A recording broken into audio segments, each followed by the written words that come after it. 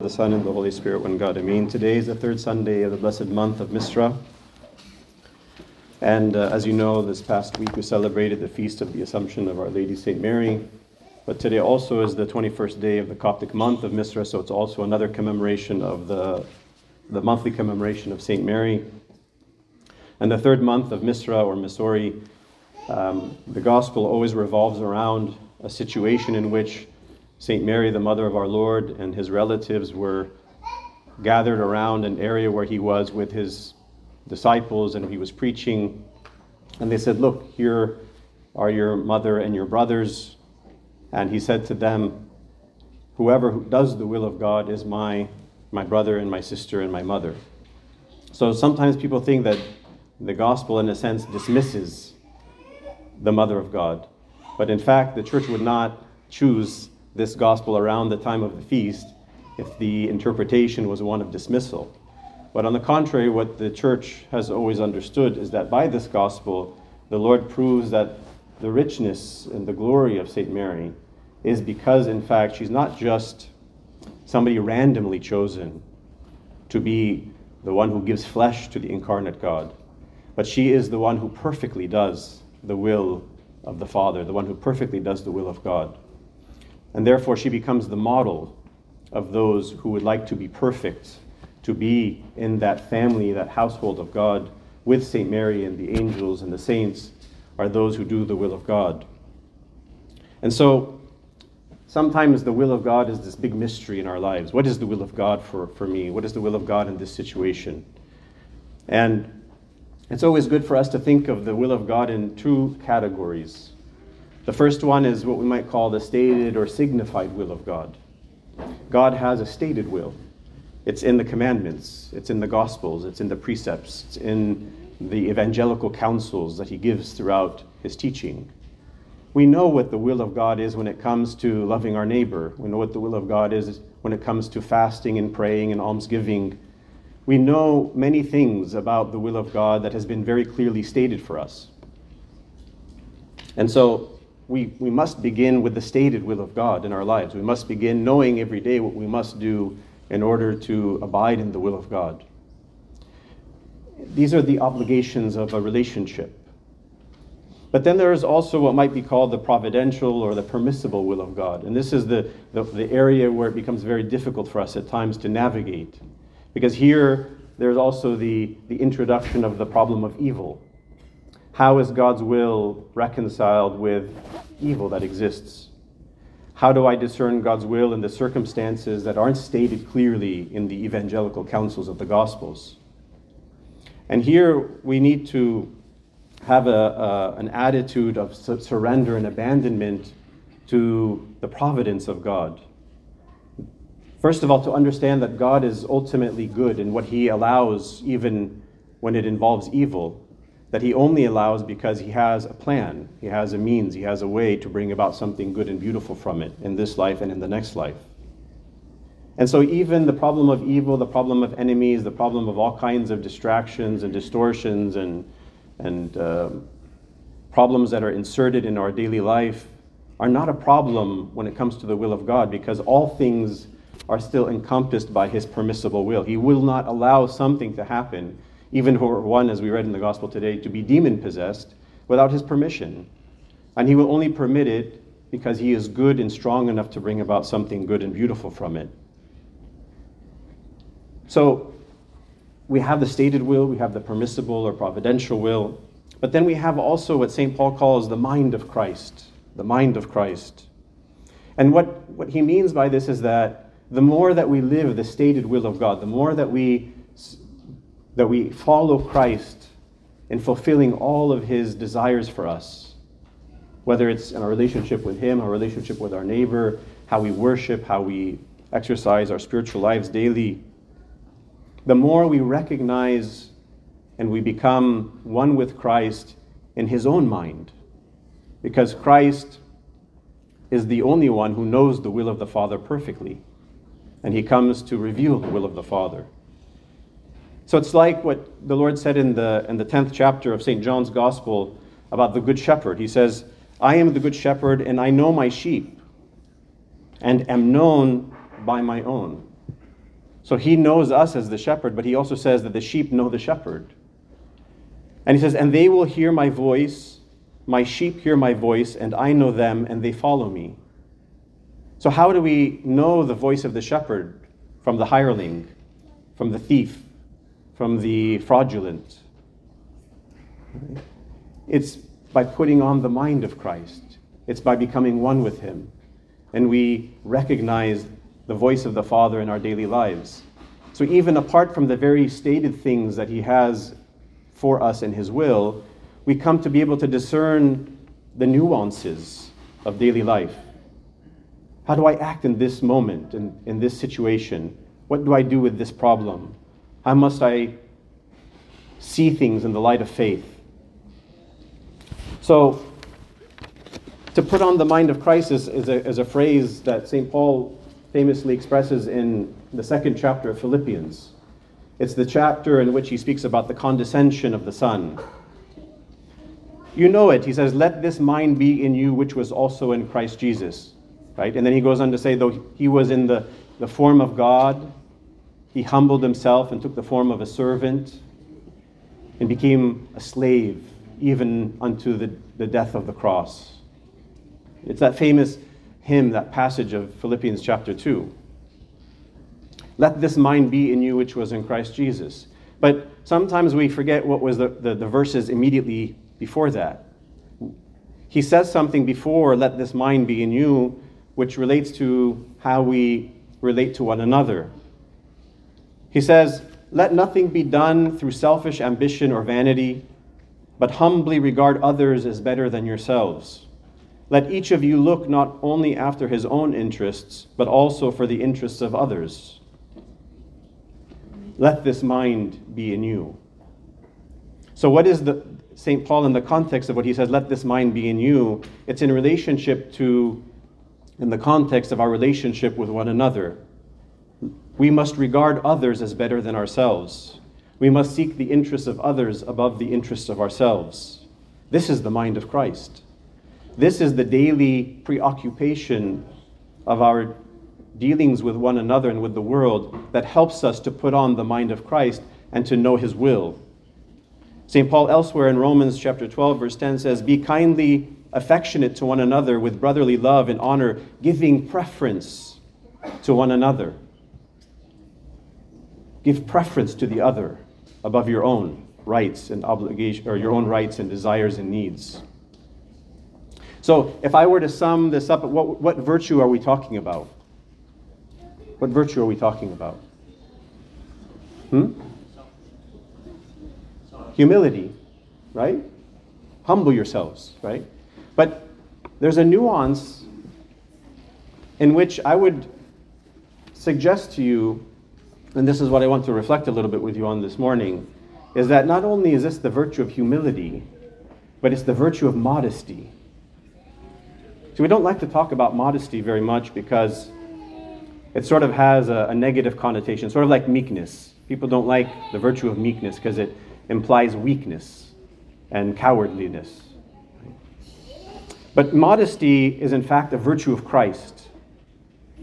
And you might immediately jump in your minds, as many of us do, to the idea that modesty has to do with how we dress, how we present ourselves to others in our apparel and our external outlook, or our external look to others. But modesty is actually has nothing to do with clothing. Let me give you a couple of definitions of Christian modesty, and you'll see how it relates to what we're talking about. Modesty is the virtue that presents goodness in the proper way, making no display of talents or attainments, and being humble about one's importance. So modesty is a form of restraint. It only presents what is good in the proper way, the proper time, without display, without pomp, and carefully thinking about the one who is in front of me. Another definition or further definition is modesty protects the intimate center of the person. It means refusing to unveil what should remain hidden. So modesty protects something that is precious to the inner person, like The Catholic epistle St. Peter's talked about today being the hidden person of the heart, not focusing on outward apparel. It means refusing to unveil that which should remain hidden. Or more simply, Christian modesty is the refusal to show off out of love for God and out of consideration and love for one's neighbor. Conversely, immodesty flows out of a heart of a show-off. So modesty is restraint of that which is good, that which should remain hidden, that which should think about how it will affect my neighbor, how it will present my love for God. Modesty is a highly exalted virtue in the Christian life, because at its core is the consideration, the care, the love, and the protection of my neighbor. I don't matter what I possess, whether it's in talents or beauty or in material things. That doesn't matter as long as I don't offend the other person. The world tells you the opposite. You have the right. You have the right to do what you will, to present what you will, to be proud of everything that you have and what you've accomplished, whether in your career, in the gym, and you must display it. You must display it. But the Christian virtue of modesty says, I will keep it hidden so as not to even take the chance of offending my brother. Does that mean I deny myself what is rightfully mine? Absolutely. So, Christian modesty doesn't say, as we hear it even in the church. Forgive me, I'm going to be a little bit direct for the next minute or so. Sometimes in the church we say, well, it's not my problem, it's their problem that they're offended. Okay? Usually we think about that as it relates to clothing. We say, well, if a man is going to sin because of what I'm wearing, well, that's his problem, right? Of course, it's his problem. He should just be pure of heart. He should not think about these things. He should not be offended. It's his problem. It's not my problem. But that's the core. The core is not what you're wearing or what you're not wearing, what he's thinking. The problem is the attitude that says, it's his problem. It's not my problem. Or it's her problem. It's not my problem, right? It's kind of like saying, and again, I know this is a crude example, but it's kind of like saying, here's this poor person who can't even find a piece of bread to eat. I remember bringing my plate of ribeye steak, and I'm going to sit in front of him, and I'm going to enjoy my ribeye steak. And if he's offended, if he's hurt, if he's saddened, if he's broken because he hasn't eaten, well, that's his problem. He should just be thankful for what he has. He shouldn't be offended. He's just weak, right? Or maybe if I come out of the gym and I'm all buffed out and I take every opportunity to take off my shirt, right? And somebody is not offended because of lust, but what if they're offended because they're jealous? What if somebody has tried to go to the gym over and over again to lose that belly or to hide some embarrassing physical defect? And what if every time they see that person with their shirt off, they hate themselves even more? Well, that's just their problem, right? They just need to get over it. They just need to have a better self-image.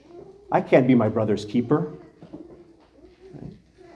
I know these are strong examples, and I know it needs discernment. I'm not saying it's black and white, but I'm trying to obviously drive an important point home, which is, what is our attitude? It's not this or that thing. It's not about whether the sin is lust or envy or jealousy or greed. Those don't even matter. It's about what attitude do you and I cultivate in our relationship with one another. So, I'll give you some examples from the saints. St. Pope Carolus VI was a theologian. People don't think of him as a theologian. But he studied theology. He was a master preacher when he was in the seminary. He wrote articles in the Harbor of Salvation newsletter early on as a monk. He was very highly, you can read some of his writings, very high-level spirituality. And yet, as a patriarch, he chose not to preach. He gave preference to others. He let bishops in his presence, priests preach, and he was humble enough to just sit back and listen. Right? So it's restraint, right? Was he not capable of preaching? He was more than capable of preaching. This modesty even relates to how we forgive one another, right? In the Desert Fathers, we read that a brother asked one of the elders for a definition of humility, and he replied, "It is to forgive our brother who has wronged us before he himself asks for forgiveness." I consider my brother so much that I don't even want him to ask for forgiveness before I forgive him. I forgive him before he asks for forgiveness. Right? It's that consideration for my neighbor that is at the core of modesty. Right? How we deal with the weak members of our community. Again, these stories from the Desert Fathers are very beautiful because they apply to so many particularities of our own lives. The story says that when the abbot of a monastery was going to start the divine liturgy, he discovered that his priestly stole, the sadra, was missing. So the abbot said there would be no liturgy until the stolen stole was returned. Nothing happened. So the abbot ordered every room in the monastery to be searched. One young monk immediately went to an old monk who had the reputation of being a saintly father, and he confessed to the old monk that he had stolen the stole. The old monk told the young monk not to fear, but to hide the stole in his cell, in the old man's cell. So of course the stole was found in the old man's cell, the elder's cell. Despite his reputation as being a saint, the other monks were furious at him that he stole the stole and denounced him as a fraud and as a thief. They even beat him physically. The old man begged for mercy and promised to repent, but the other monks did not want a thief in their monastery and expelled him from the monastery. The monks then assembled in the church for liturgy, but God sent an angel to the church and prevented the abbot from approaching the altar. The abbot told the brethren that they need to bring the old man back and be compassionate towards him. They brought the old man back, and the angel allowed the liturgy to proceed. So again, it's the consideration of my neighbor above my own rights. In our conversations with one another, how is modesty expressed?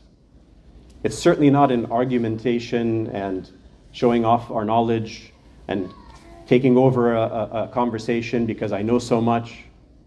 But when you see the monastic fathers and mothers, how they are in conversation, they sit silently.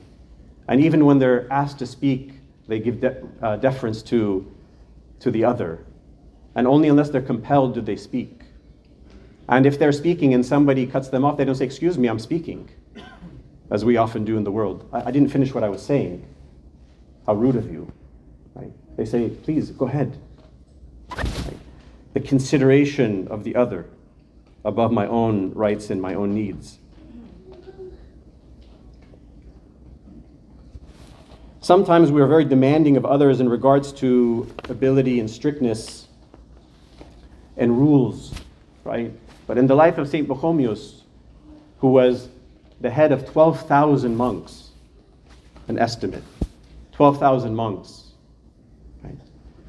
You would think that, and he was famous for his Pachomian rules. There are volumes of rules that were in his monasteries. And yet what does he say out of compassion for the needs of his brethren? He says to the heads of each of the local monasteries, he says, "Provide an abundance at the table so that each one may deny himself and grow in virtue in the measure of his fervor." Right?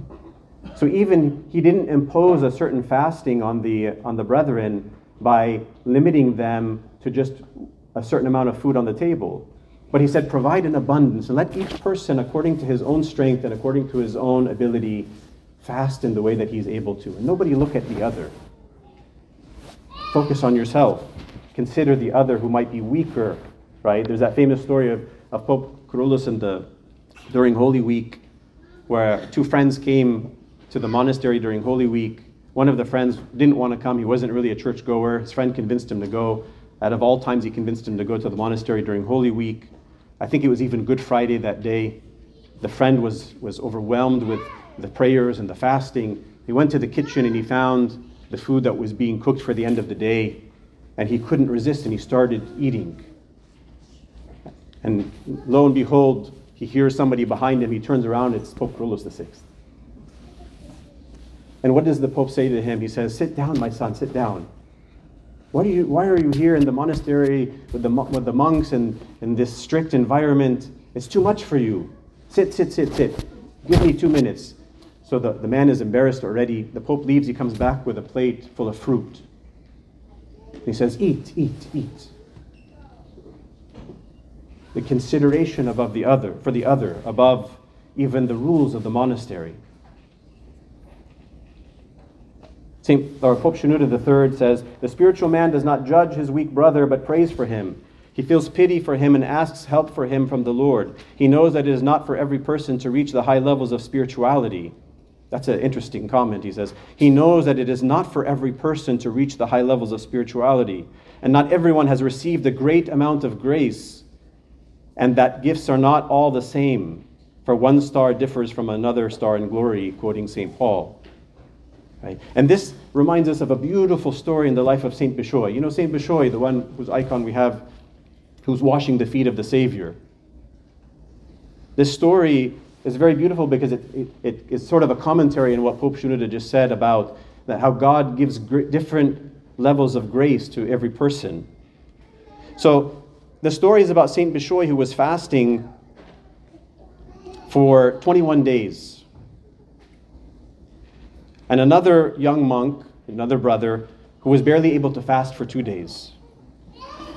So it says, Abba Bishoy fasted for 21 days. Our Lord Jesus Christ came to him and said to him, "O my chosen Bishoy, your soul has been very courageous." Bishoy said to him, St. Bishoy said to him, "My Lord, my confidence rests upon you that you will strengthen me. Because of this, I do not have any weaknesses at all." So St. Bishoy is saying, I'm fasting for 21 days and I feel like it's not hard. I feel healthy still. Our Lord led him, directing him to a weak brother who fasted for just 2 days. And Abba Bishoy saw him falling down upon the ground and stumbling his way this way and that way, looking for something cool and some air from the suffering of his fasting. So the image that St. Bishoy sees is a monk who's tried to fast for 2 days and he can't even stand. And he's just like grasping for cool air and some respite.